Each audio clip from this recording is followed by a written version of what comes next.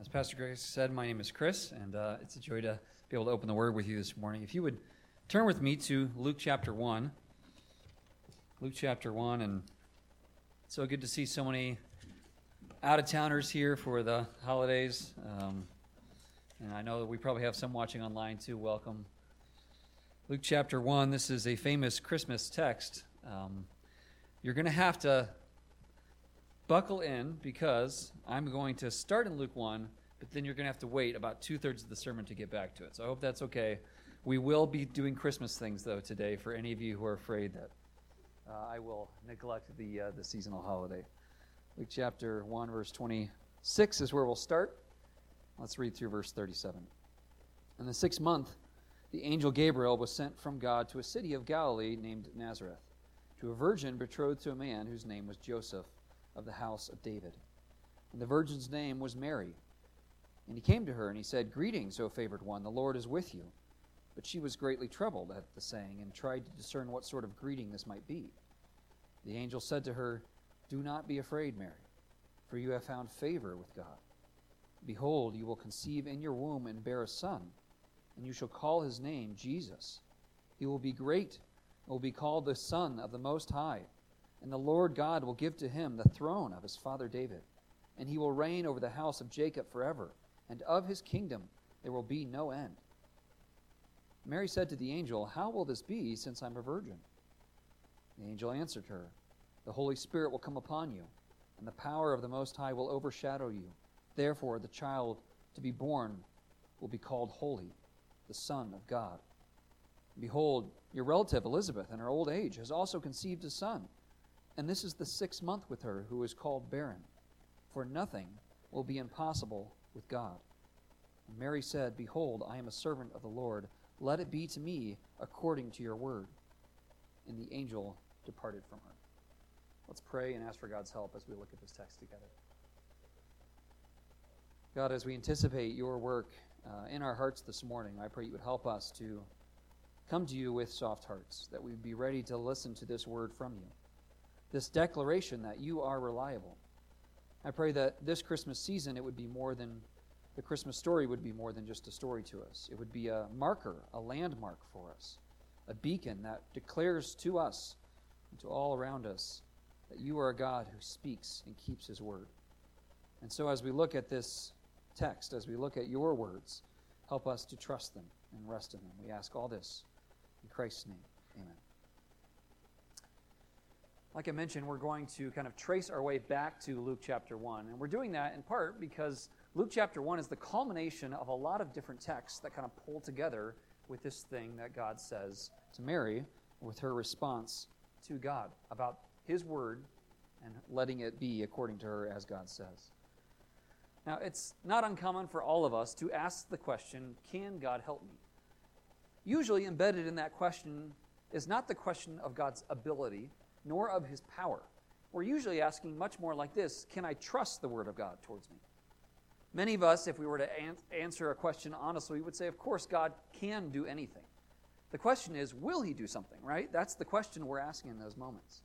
It's a question then not about his power or his ability, but about his reliability specifically for us. Is God merely all-powerful, or is God also somebody you can rely on? God wants us, though, to trust him, and he wants us to trust him with reason. I want you to imagine with me this morning that you have some deep-seated secret in your heart. Maybe it's something you've really been battling over, or perhaps it's some special struggle or trial, and you go to the person you think, I can trust this person entirely. And you go to them and you kind of just spill your heart before them in its rawest form, and they listen carefully. Maybe you have a friend like that.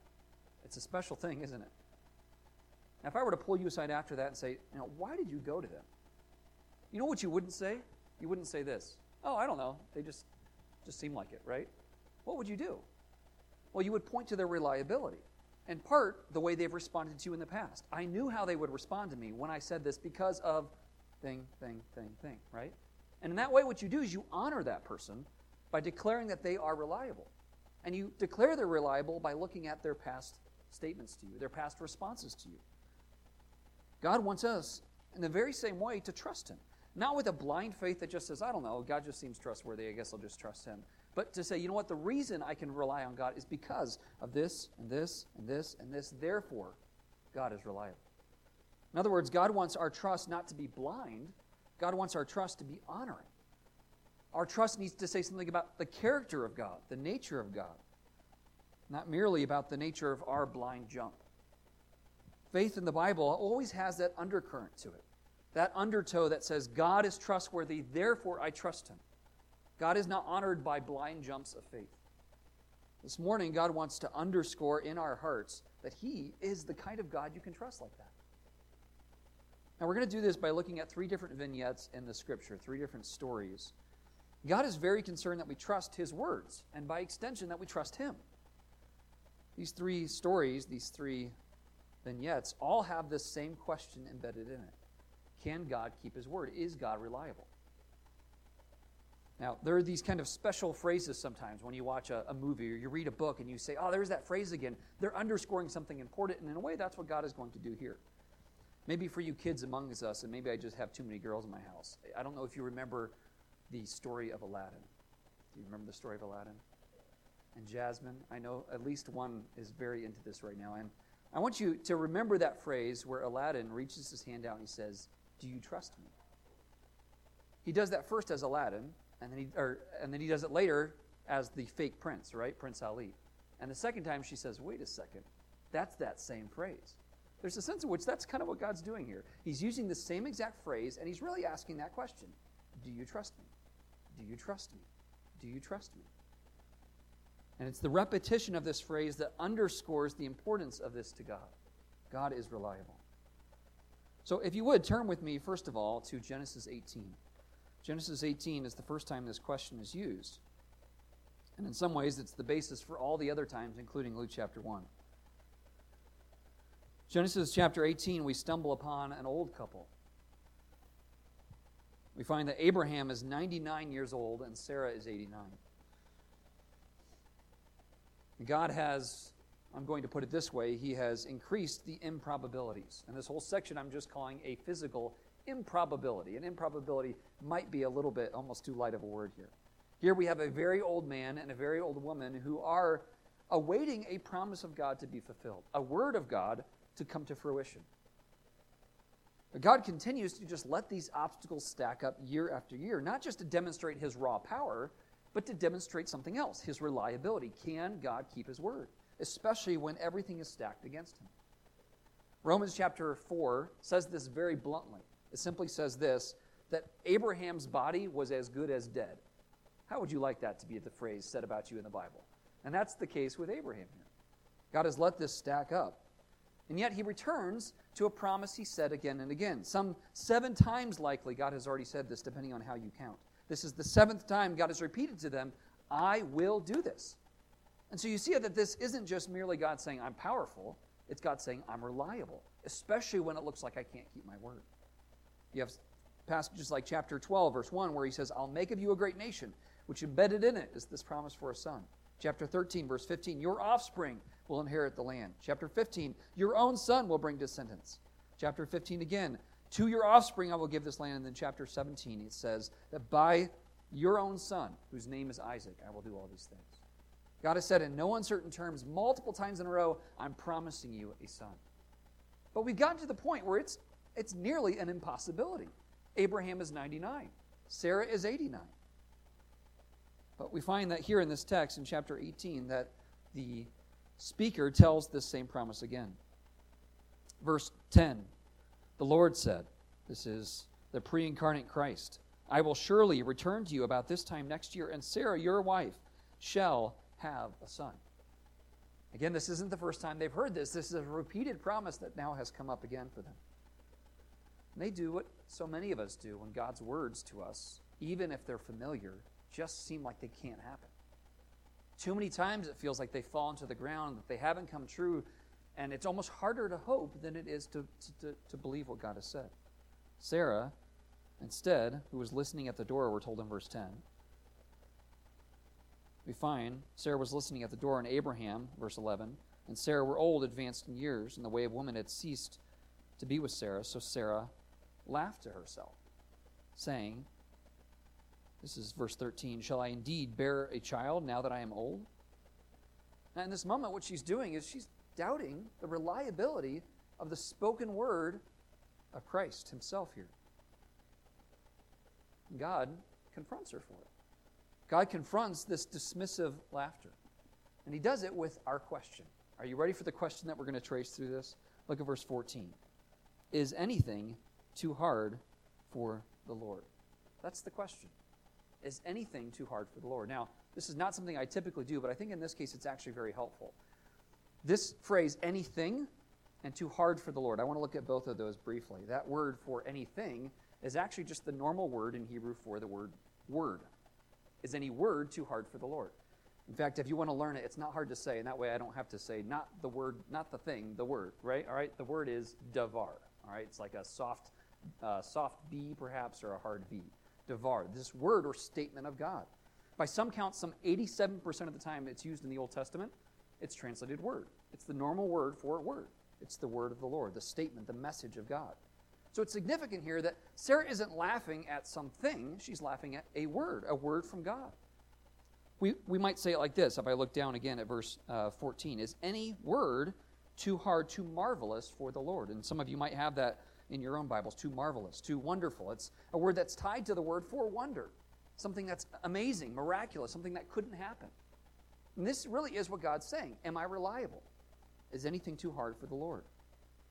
Is any word too wonderful for the Lord? Or we could say it in common vernacular like this. Is my word too good to be true? That's really what God is asking. Is my word too good to be true? And that is the current of this question that we're going to trace throughout the Bible. And God is asking this. Am I reliable? Are my words something that you can rest in, or are they too fanciful? Are they too marvelous? Are they too good to be true? Isn't that our question? That's the kind of thing we ask of God. We usually don't question God's power. God can do anything, we would say. Or his ability. Of course, God can do anything he wants to, but what's the question? Will he? Right? It's this reliability. That's what we're asking. Perhaps for you, you look at your own life and you realize, I don't think God can rescue somebody like me. Well, what are you asking in that moment? What are you saying in that moment? You're saying, not is God not powerful enough, but would he do it for me? Maybe you look at others and say, well, God would do it for them and for them and for them, and of course God can do anything, but would God do it for me? You're asking the same question. Is any word of God to you too marvelous, too wonderful, too good to be true? Perhaps you are a child or a teenager or an adult, and night after night, you sit in your bed and you wonder this question: did God actually save me? So again, for the 100th or 200th or 300th or 4,000th time you cry out to God, God, if I'm not a Christian, make me a Christian. God, I believe. I repent of my sin. God, I want salvation. And you go to bed with this question on your mind. Will God do that? Or is it too wonderful? Is it too marvelous? Is it too good to be true? Yes, he'll do it for others, but would he do it for me? Perhaps you look at promises like Jesus makes, that those of you who have to abandon family, you'll be repaid 100-fold. And yet during this time of year, you look around and you realize that all of your relationships with your family members are starting to crumble. And you start to ask, is that too good to be true? God says he'll restore these things to me 100-fold, but I look around and I see just broken relationships. The question is the same question on Sarah's mind, on Abraham's mind. Are God's statements to us too good to believe? Are they too good to be true? This physical improbability is the first kind of statement of God in this question. Let's turn now to Jeremiah 32, where this statement comes up again. I apologize, I don't have the page in the Blue Pew Bible. It's about 60% through your Bible, something like that. Jeremiah chapter 32.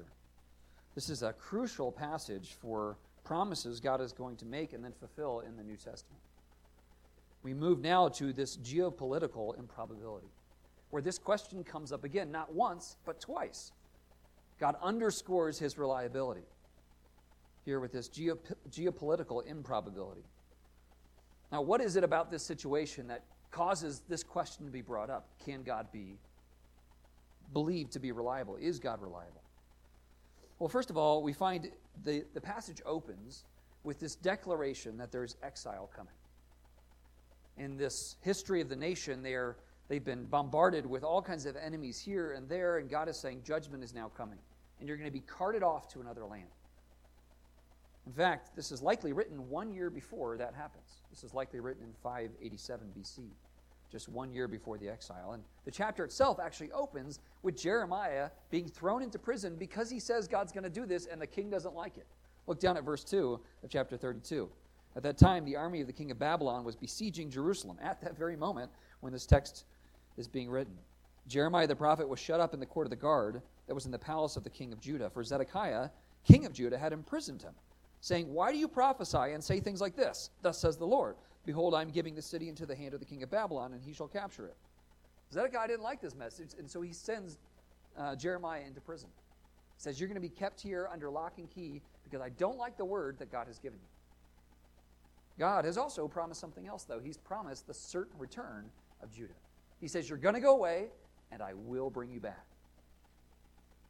Now, look down with me at verse 6. God has done this in a way that's not just verbally, but he's done it even with some words. He's actually underscored this truth with illustrations, and God loves to illustrate this. He's done this by telling Jeremiah to go buy a field inside of Jerusalem. Now, imagine this. You figure out that destruction is coming. There's an army surrounding your entire city, and you go out and decide to purchase some property when it looks like you're just going to be destroyed. Now, I don't know, maybe some of you are like, I'm an investor, and that's the time, right? I don't know, but I think most of us are like, maybe let's wait and see how this all shakes out, right? I'm not sure the Babylonians are going to honor these field agreements. And yet, this is exactly what God tells Jeremiah to do, and what it is it's an illustration publicly to everyone. God is going to bring us back. I'm so certain of it. I'm so sure of it. God is so reliable that I'm going to go buy property because one day I'll be able to live on it. So he says, do exactly this. The word of the Lord came to him in verse 6. And he tells him to go to a relative and buy a field that is at Anathoth. Then he does this in a very public way. Look at verse 8. His cousin comes to him in the court of the guard. In accordance with the word of the Lord, he said to me, buy the field. I knew this was the word of the Lord because this is what happens, he says at the end of verse 8. So I bought the field, verse 9, Anathoth, from my cousin, and I weighed out the money to him, 17 shekels of silver. Now, listen to the publicity of this. I signed the deed. I sealed it. I got witnesses. I weighed the money on scales. Then I took the sealed deed of purchase containing the terms, conditions, and the open copy, and I gave them the deed of purchase to Baruch, the son of Neriah, son of Maaseiah, in the presence of Hananiah, my cousin, in the presence of the witnesses who signed the deed of purchase, in the presence of all the Judeans who were sitting in the court of the guard. I charged him, Baruch, this scribe, in their presence, saying, thus says the Lord of hosts, the God of Israel, take these deeds, both the sealed deed of purchase and this open deed, and put them in an earthenware vessel, that they may last for a long time. For thus says the Lord of hosts, the God of Israel, houses and fields and vineyards shall again be bought in this land. You can see the publicity of this, right? He just storms into this kind of open court and says, God says this is going to happen. You store this up because I'm going to come back and this will be my property. So God has made these kind of miraculous promises. You're going to be driven away and I will bring you back. And he's underscored this with this illustration of what Jeremiah is doing. And notice what happens next. Because Jeremiah turns from this kind of public statement of the fact that God will do what he says to start to underscore it with this exact same question, the same statement, these same exact words. And he does it, first of all, in a prayer. Look with me at verse 16. After I'd given the deed of purchase to Baruch, he says, I prayed to the Lord, saying, Ah, Lord God, it is you who have made the heavens and the earth by your great power and your outstretched arm. No, here's the word is too hard, too wonderful for you. You see what he's doing is he's calling to mind this story in their collective history. And he's saying this, just like you did something impossible for Abraham and Sarah, you will also keep your word here. Right now, with the attack happening outside that all of us can hear, it seems impossible, God. It seems improbable at best. But you are a God who speaks, fulfills your word. Now, this whole text really is about the word of God, and God is going to underscore the reliability of his word just by the way he talks. Verse 1, he talks about the word of the Lord coming to Jeremiah. Verse 6, Jeremiah confirms this. The word of the Lord came to me. Verse 8, I knew this was the word of the Lord. We read that. And then here in verse 17, he says, no word is too hard for you. Oh, here's what's interesting about this same question, is any word too wonderful for me? Jeremiah is the first one who states this. And he's just done that, right? In his prayer to everyone. And he doesn't do it as a question, he does it as a statement. No word is too wonderful for God. No statement of God towards me is too good to be true. So he's trying to convince the people around him to believe in the Word of God. And then he starts to recount the history of how God has been trustworthy, how God has shown himself to be trustworthy. It's like the opening illustration. He actually underscores and honors God in his faith. He's not saying we should blindly jump and trust God. He's saying, and isn't this how God acts? We find in verse 20, he says, you would deliver us, you said you'd deliver us from Egypt, and that's exactly what you did, and you did it with wonders, the same word, to wonderful. This is how you did it. Verse 22, he says, you said you would give us this land, and you did. Verse 24, he said, you said the Chaldeans would come, and they did. They're here. We can hear them outside the walls right now. Jeremiah then does something really significant for us. Jeremiah weighs his current reality against God's past reliability. Jeremiah weighs his current reality against God's previous, his prior, his history of being reliable. And by doing this in the presence of all these people, what he's saying is this: God is reliable. He's shown himself to be so. Let's trust the word of the Lord. And that's what we have to do to our own hearts, isn't it? You see how what God doesn't want us to do is to blindly jump, to shut our eyes and then just say, well, I guess I'll just believe God. No, what he wants us to do is to trace his footsteps and find that every one of them fell exactly where he said they would. God wants us to weigh our current realities against his past reliability. Now, God actually confirms the statement of Jeremiah by asking the question. And this is the second time it's brought up in this text.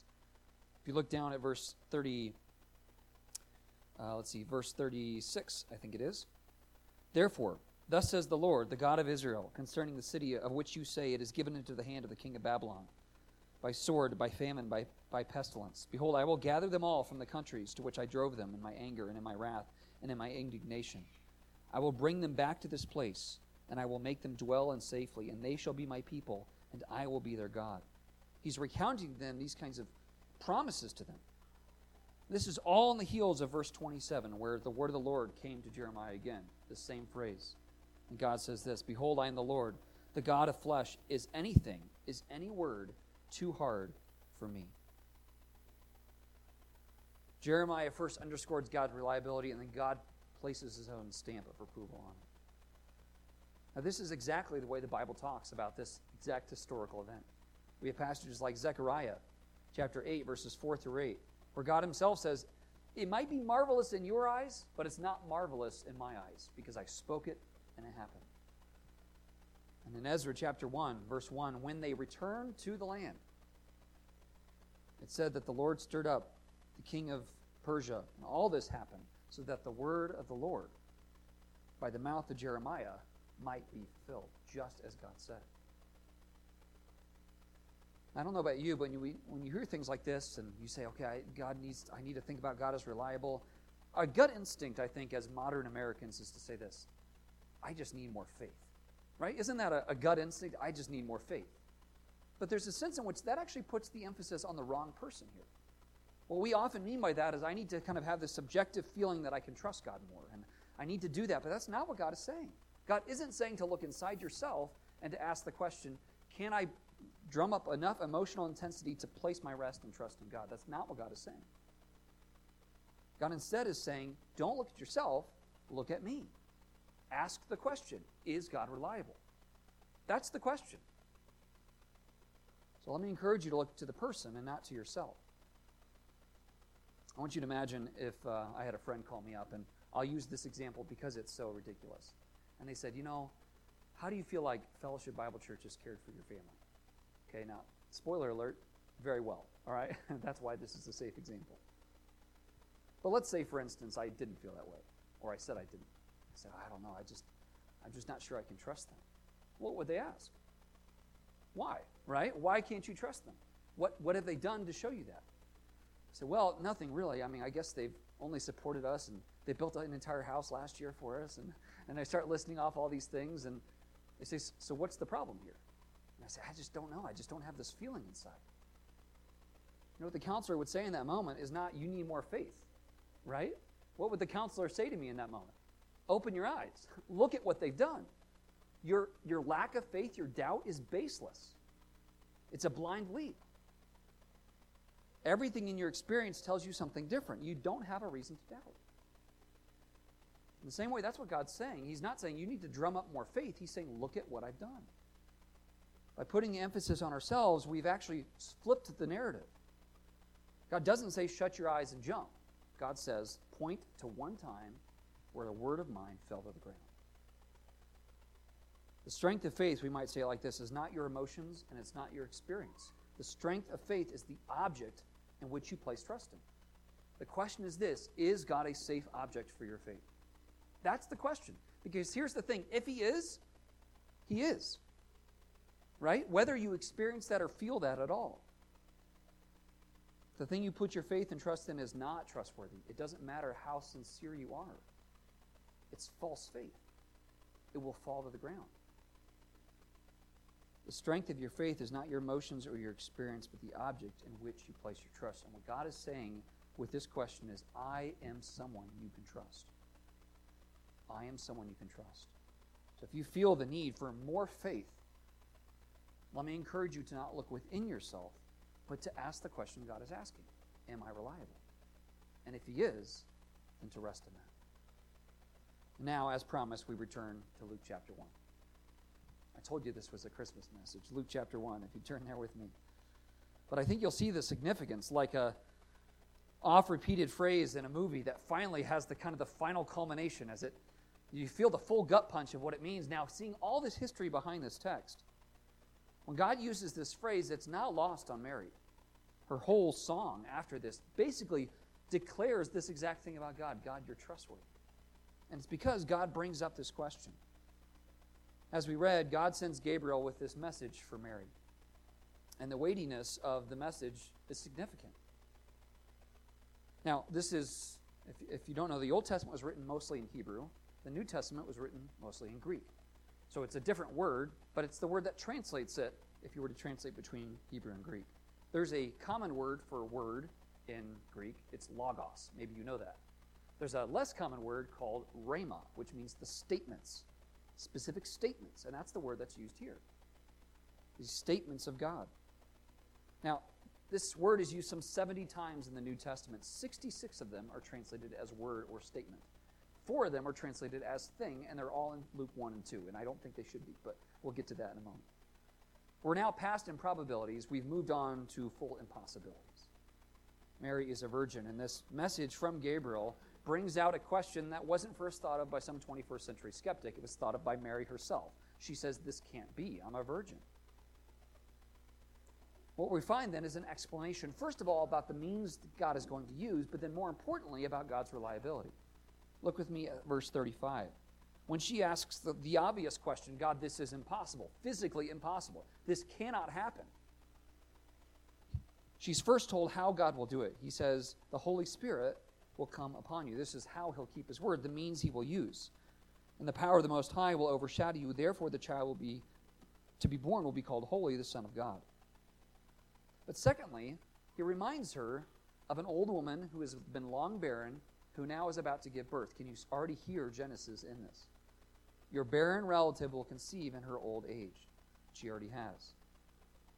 Verse 36, and behold, your relative Elizabeth, in her old age, has also conceived a son.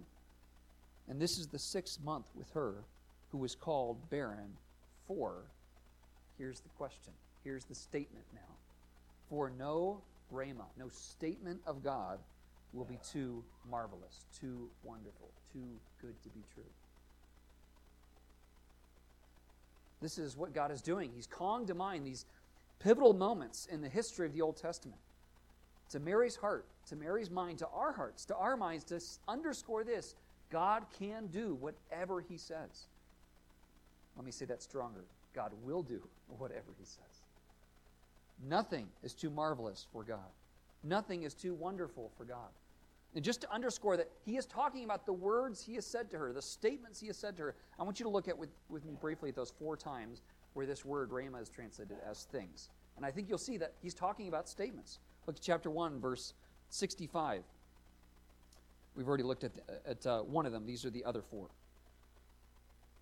This is when everyone hears of John the Baptist.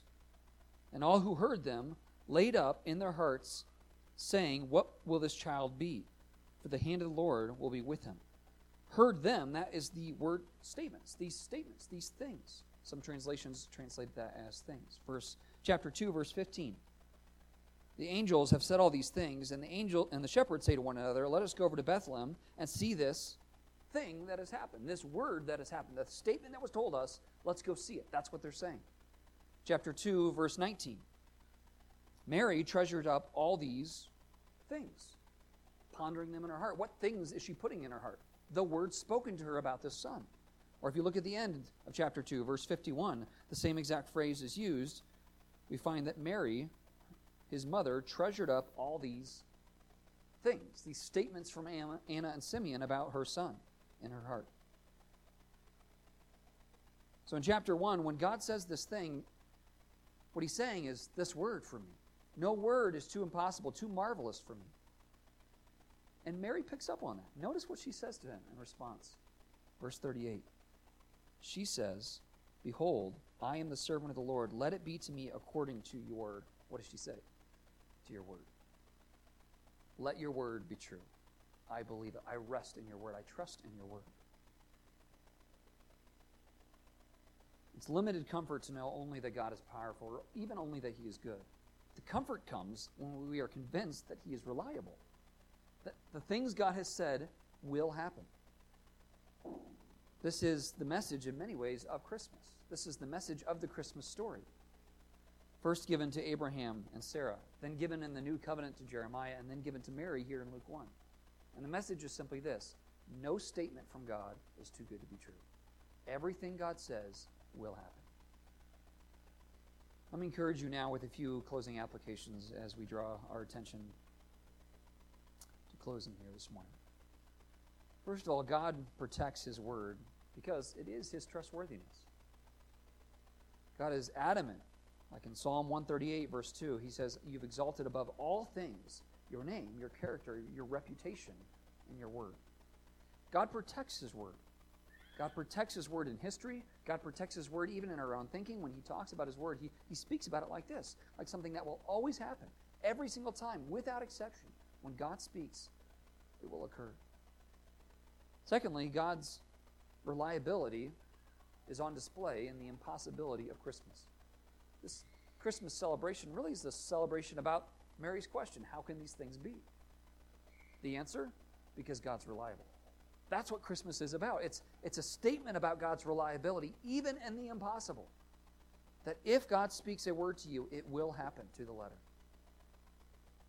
So like Jeremiah, rehearse God's reliability in the past to you. Recount how God has been reliable. Whether that's in the past to you or perhaps even just in the Christmas story. And here, let me encourage you. If you say, you know what, we're never quite sure what to do spiritually with Christmas. I mean, our kids just want to rip into the gifts, right? Let me encourage you, dads, moms. Can I encourage you with a little bit of homework this Christmas? Would you take a few moments and recount with your children God's reliability, his trustworthiness, where he spoke one thing and that happened? First of all, in the Christmas story. All the promises God made, they came true. And your children can pick up on those things. If you want to take it one extra step, if you want extra credit in a class that doesn't count, all right, then I'd encourage you to do the same thing in your own family. How has God been faithful like that to us? How has God shown his trustworthiness to us, his reliability to us? In many ways, Christmas is this beacon that shines up so you can see wherever you look that God is reliable. God is reliable, even in the impossible. Finally and thirdly, let me encourage you to bring your doubts about God to his word. There is no shame in doubt. There is no shame in doubt if you bring those doubts to God. And God wants you to.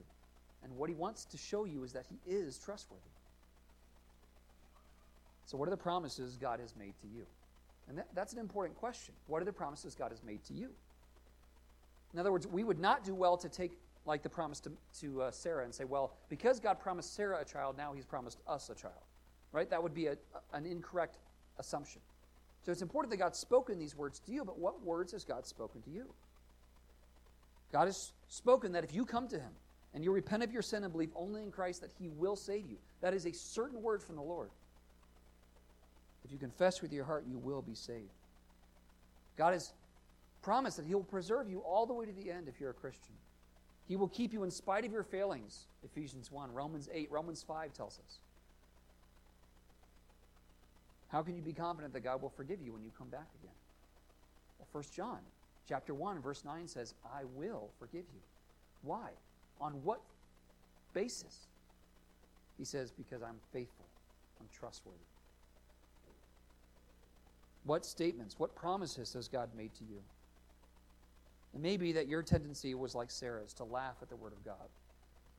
If that's the case, then perhaps today you've heard in this word a rebuke to you. That your dismissiveness of God's statements to you should cause you to pull back and say, you know what? I shouldn't respond to God's word like that. Because Christmas does declare this: no word of God to you is too good to be true. So don't marvel when it comes true, but believe. Pray that this Christmas season would be a season of us declaring this to each other and to God. God, you are reliable. Every word you speak will come true. Let's pray and ask for God's help to do that today. God, this question, this statement is one that all of us have had on our minds over and over again through life. God, can we trust you? Are you reliable? It really is the most intimate of questions. So I pray you would help us as we face this Christmas season, and whatever pains or heartaches that we might be facing, to be convinced of this, that you are a God that when you speak, it comes true. And so help us to, this season, point to your reliability, and in so doing, have faith that honors you. Have faith that honors your character. We ask this all in Christ's name.